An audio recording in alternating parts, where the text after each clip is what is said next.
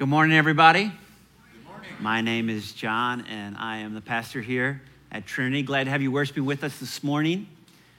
I am slowly getting acclimated here to the culture of Atlanta, and one thing we were taught that we should do during the summer is to try our best to sign our kids up for every VBS possible. And we have done that, and it's going really well. I'm thankful for that. Praise God for VBS in the local Methodist church. And so this week, our kids have been on an adventure. Their VBS also gave them a compact disc, a CD, which they're very unfamiliar with. They're like, how do we play this? And we're like, I don't know. We don't have anything in the house that plays that anymore. But we do have a van, and so it's been playing in the van everywhere we go. And the theme of the camp is heroes and discipleship, which is a very good theme. And there's this line, if you want to be a hero, then you have to follow. And that's a good lead into our Old Testament reading today, which we're following the story of Elijah and Elijah through the Old Testament right now. It's also the theme of our gospel. It turns out that following or being a disciple is core to the Christian faith. And that's not a given, right? With religion, like some religions act more as a philosophy, less focused on a person.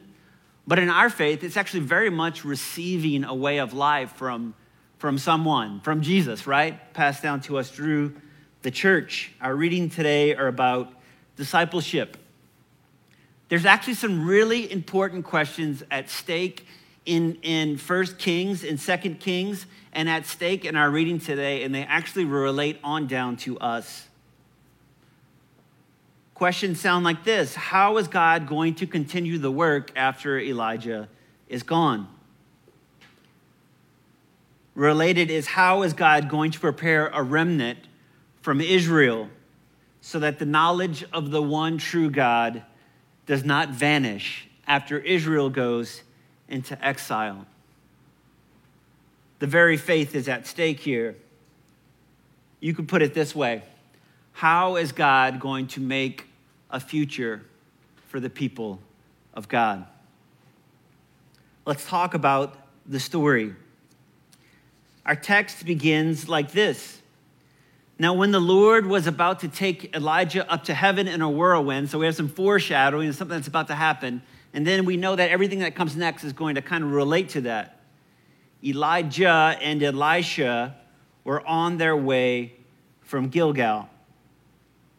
They were on their way together.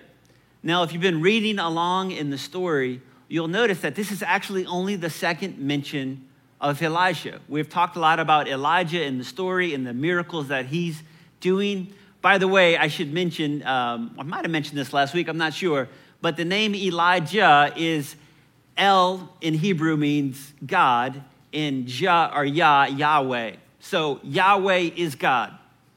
The God of Israel is God, is exactly what his name means. And it's actually what his entire life meant, right?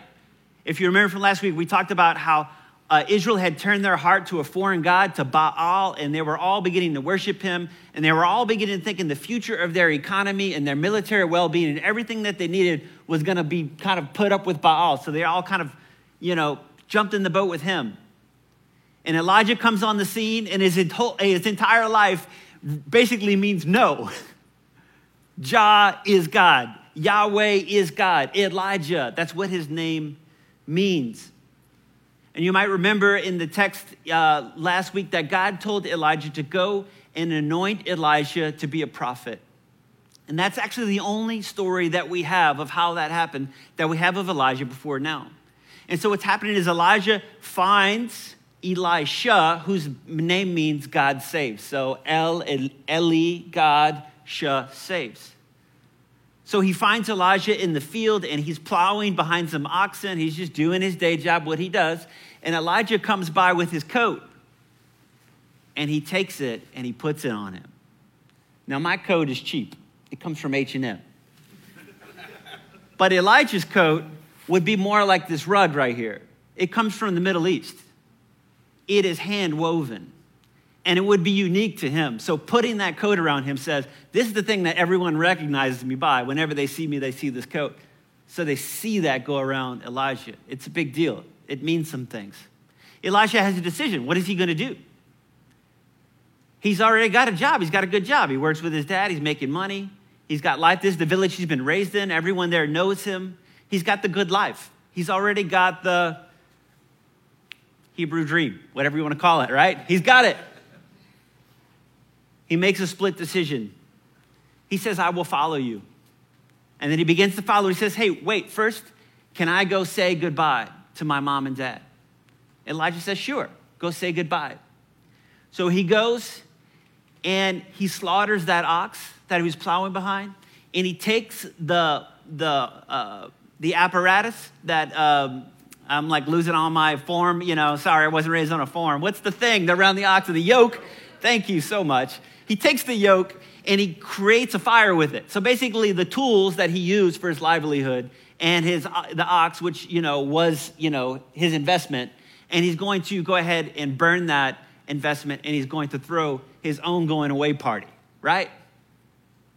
So basically he throws his party at the same time. He's totally making no way to go back. No turning back. He's going to follow this crazy prophet Elijah on this crazy mission. And all he is doing is going to be Elijah's servant. That's all the text says. He's going to be a servant. And that's all we know about Elisha until we get to this text. And we don't know how much time has passed. The text doesn't tell us how many years or how many months or what's all going around.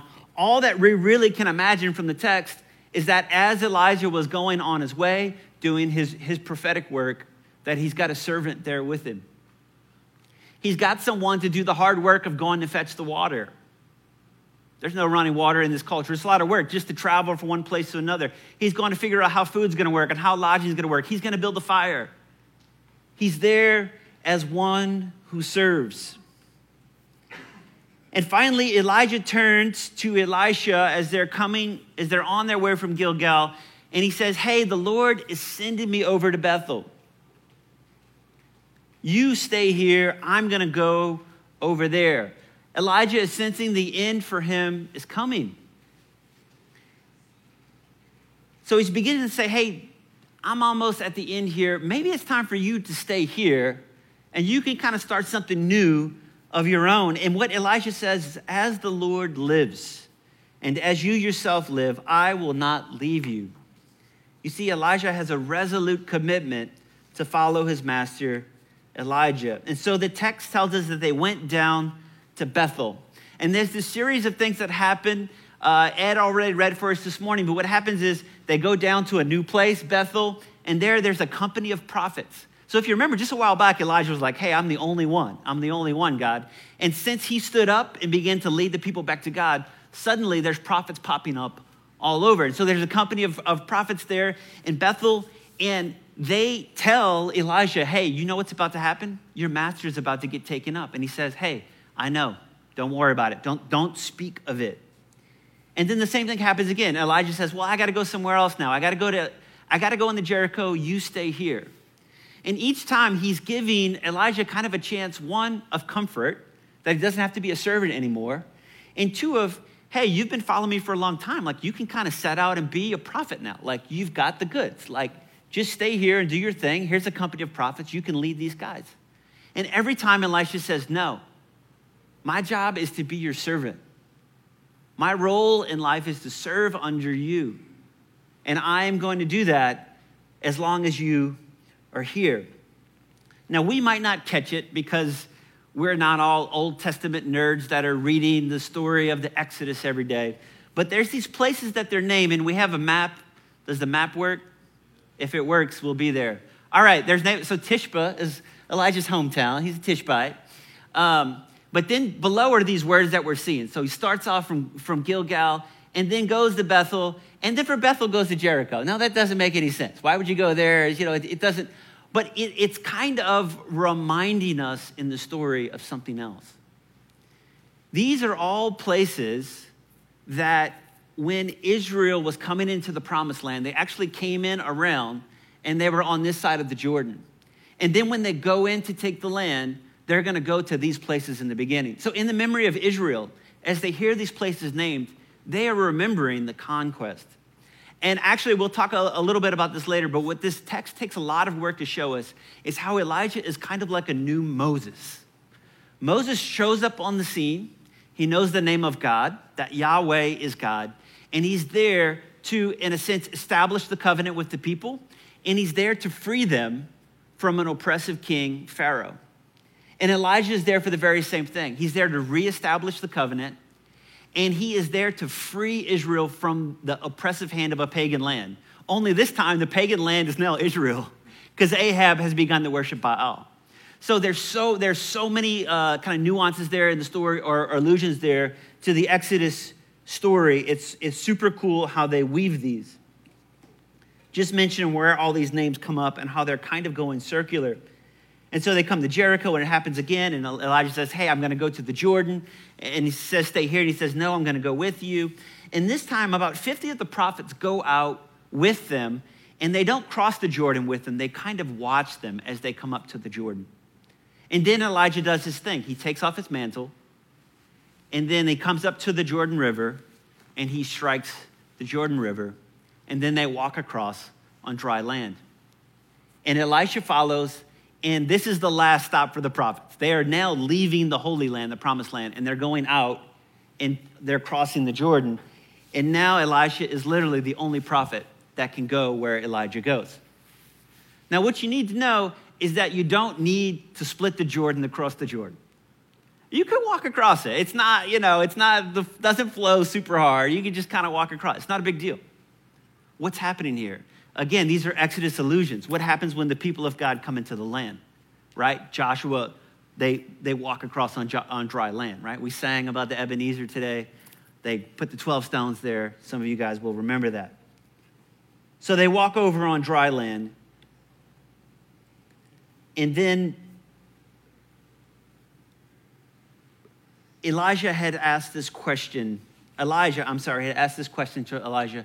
Hey, what can I do for you? Like, you're going to serve me no matter what. I noticed that now. Is there something I can do? Like, what can I leave you, or what can I give you? And Elijah asked for a really good thing. He says, let me inherit a double share of your spirit. Now, in this culture, what happens with inheritance is, let's say I've got 3 sons. When I die, my inheritance would be split into 4. And then 2 shares would go to the eldest, and then the middle and the youngest would get 1 share. And the idea is that the eldest, in a sense, is going to take on the role of the father for the family. He's going to care for the well-being of that family. He's going to care for the well-being of that village and kind of play in that role. So that son would then get the double share. In a sense, what Elisha is asking Elijah is, hey, we could see that there's going to be all these prophets here that are going to inherit this legacy that you're leaving behind. And he's saying, hey, would it be okay if I could get a double share? And so Elijah says, it's a hard thing that you ask, but if you see me as I am taking from you, it will be granted to you. If not, it will not.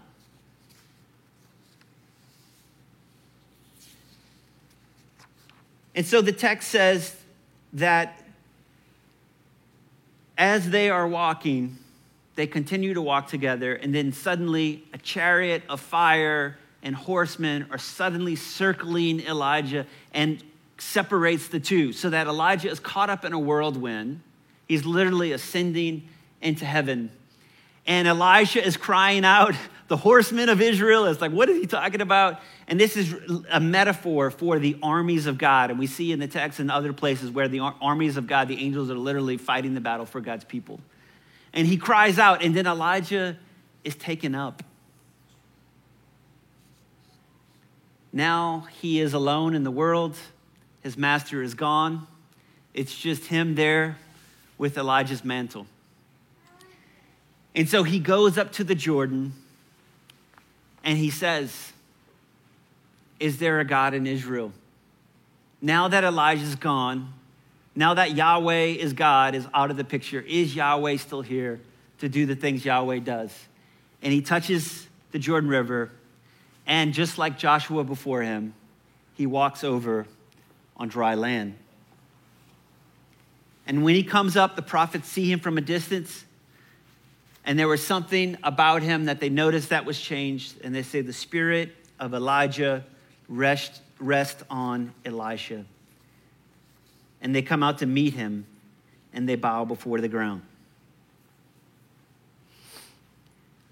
Are you guys ever listening to one of your favorite songs, maybe by Puff Daddy or the Notorious B.I.G., or maybe it's Blackstreet, and after a while you're listening and you realize, hey, that's not my song. That's actually the song from the 80s that they remixed to make that song. You guys ever experienced this, right? It's like, no, actually that's Grandma's Hands. That's like, Bill Withers. And then you know that, and then it makes it even cooler. It's like, oh, this is great. Now I know where that comes from. Some of you guys know what I'm talking about, right? No diggity. It's really Grandma's Hands. I made a playlist for this, by the way. No, just kidding. This passage of Scripture is super important to us. All of Scripture actually is super important to us because we're the people of God. And all of it instructs us, and it's all the story that we're living in, and we're all using it to kind of triangulate our life in the world. But this passage is especially important to us because it's remixing a very important passage, which is the Exodus, which is the story of Moses and Joshua. And not only is it remixing that story, but actually when the gospel writers are writing about Jesus and his cousin John the Baptist and their disciples, they're actually remixing this story. And so this story gets played over and over and over again as we read the scriptures. And so I want to stop for a moment, just since you guys love the word and since you're in the word, I want to just help you to kind of see these pictures here of how the remix works. So if we can go up there with the first one there we go. So the text is actually working super hard to help us to see how Elijah was like Moses and also how Elijah is like Joshua. And if you remember the story, Moses never actually makes it to the promised land. Where does Moses die? He actually dies on the other side of the Jordan, right where Elijah's taken up, right? And Moses actually does die, but he has kind of a weird death in that nobody gets to see it and God himself buries him, right? And so he's got this kind of unique death even. I've named already some of the similarities. But then it's actually Joshua, whose name, by the way, is Yeshua or Yehoshua, which means Yahweh saves, like Elijah is God saves, right? So their name is very similar. It means salvation. And in this context, it means literally conquest of the land. In the same way that Joshua would be the one to lead God's people into the land and take over the land that God had given them, Elisha is back on the scene, and he's going to do this very thing. Right now, the hand is once again, the land is under the hand of the Canaanite gods. Baal has begun to rule again, and so Elisha is literally there on the scene, and he's going to lead this kind of taking back of God's land for God's people. And if you'll read through the book of 2 Kings, you'll see how this happens over and over again. And this is really cool and really awesome because you'll notice as you read through the Gospels that they're going to line up John with Elijah and Moses. John, like Elijah and Moses, steps on the scene, a wild prophet who is not afraid to speak truth to power. Herod is the new Pharaoh of the day, and he's willing to say what he needs to say to Pharaoh. And he's a prophet, and he is there to turn the hearts of the people back to God. He's there to get them to renew the covenant in anticipation for the Messiah. And so we see John in the line of Elijah and Moses. And again, Jesus, whose name, by the way, is Joshua, is Yeshua, right? Which means God saves, just like Elijah's name is God saves. Jesus is actually going to come on the scene and do all the miracles Elijah does. Elijah heals a leper, Jesus heals lepers. Elijah multiplies bread, Jesus multiplies bread. Elisha extends hospitality to even those outside of Israel, to the enemies, and Jesus will do the same thing. Over and over again, you're going to see in the Gospels how the same miracles that Elisha does, Jesus comes on the scene and does. Jesus is, in a sense, a new Elisha. We see it over and over in the text. But there is also another way that this gets remixed. It's not just this way. There's another way that we can do it, and this is the final one I want to focus on. It's that, in a sense, Jesus is the new Elijah, and we, the church, become the new Elijah. Like Elijah, Jesus ascends to heaven, and he promises the church his Holy Spirit, doesn't he? Elijah ascends up to heaven and says, hey, you're going to have a double portion if you're there for it. Jesus did the same thing for us. He ascended to heaven and promised that we would receive his Spirit. And what happened was when Elijah received the spirit of Elijah, Elisha began to do the things that Elijah did, right? He parts the sea. He's going to kind of like call fire from heaven on his enemies, right? Bear's going to come out and take care of the folks. And he's also going to heal in the way that Elijah healed. And we're going to see him doing that. And what happens when we read the book of Acts? It's the same thing. In the same way that Jesus went around healing and doing good, we see the apostles going around healing and doing good. Like Jesus, they're going around proclaiming the good news of the kingdom, and they're casting out evil spirits. The Spirit of Christ rests on the church so that the church can do the things that Christ did. The Spirit of Christ rests on church so that the church can do the things that Christ did. In response to this text, I want to ask finally 3 questions for would-be disciples of Jesus. The first question is, are you willing to leave everything behind to follow and to serve? Elisha gives up his livelihood. When Elijah called him in the field, he has to say goodbye to his mother and his father. He slaughtered an ox, and he burned the plow in the fire. Like I said, he threw his own farewell party and liquidated his business assets all at the same time. And if we read today's gospel, we find out that following Jesus is even more hardcore than following Elijah. And in fact, these people are so familiar with this story, they say, hey, let me go behind and tell my mother and father bye. And Jesus says, nope. No one who looks back is worthy to follow me. Hey, I've got to go bury my father. Nope, let the dead bury the dead. You come and follow me. I wonder what the oxen in your life might be. I want to name that oxen and assets and parents are all very good things. No one's asking you to leave just the bad stuff behind. Give up tobacco and follow Jesus. There might be some very good things in your life that Jesus might be calling you to leave behind in order to follow him. And that kind of thing takes discernment. It takes discernment on your part. So the first question I have is, are you ready to leave everything behind to follow and serve? The second question I have for would-be disciples is, have you become a witness of Christ's last days and his ascension to heaven? Have you become a witness of his crucifixion and his resurrection and his ascension?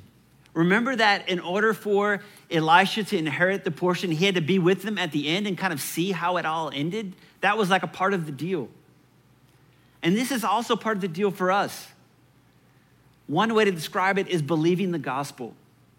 Jesus promises his Holy Spirit, but part of receiving that Spirit is placing our faith in the good news of how he died for us on the cross, right? And how he rose again to new life so that we can have new life with him, and how he ascended and is seated on the throne, ruling above all things.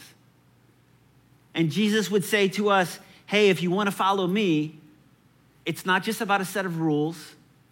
It's not just a philosophy or a way of life. It's literally seeing how it ends.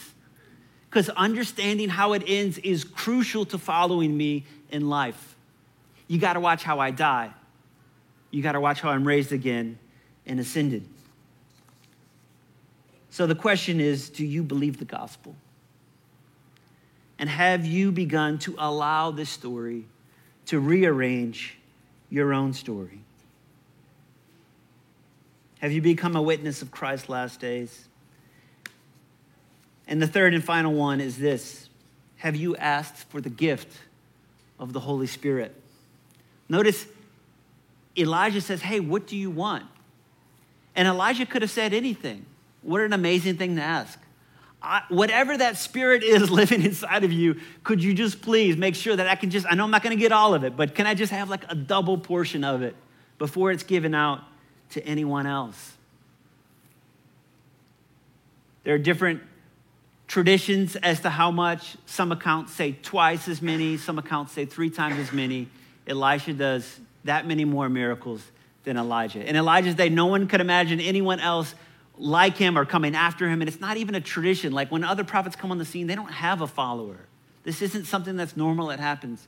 And yet, Elisha did 2 and 3 times as much as Elijah. What did Jesus teach us? Well, in Luke 11, he's telling the disciples, hey, if you want something, ask, seek, knock.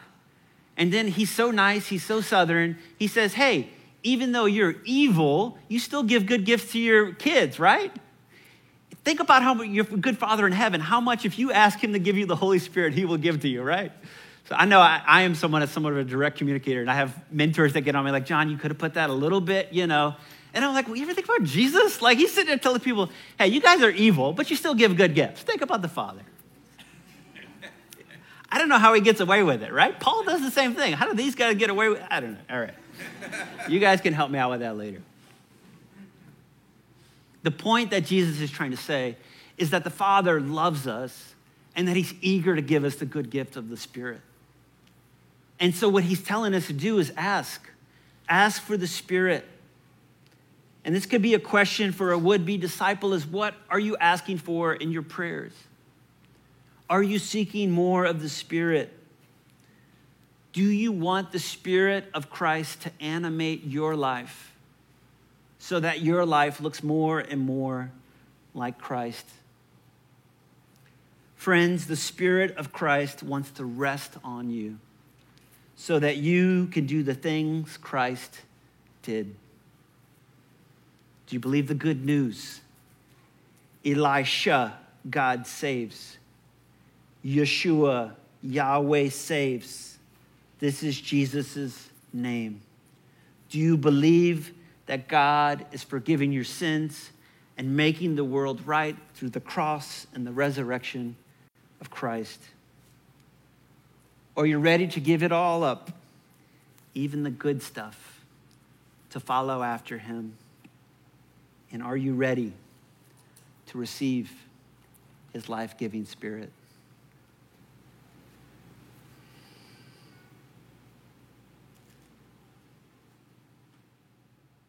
Grant us grace, Heavenly Father.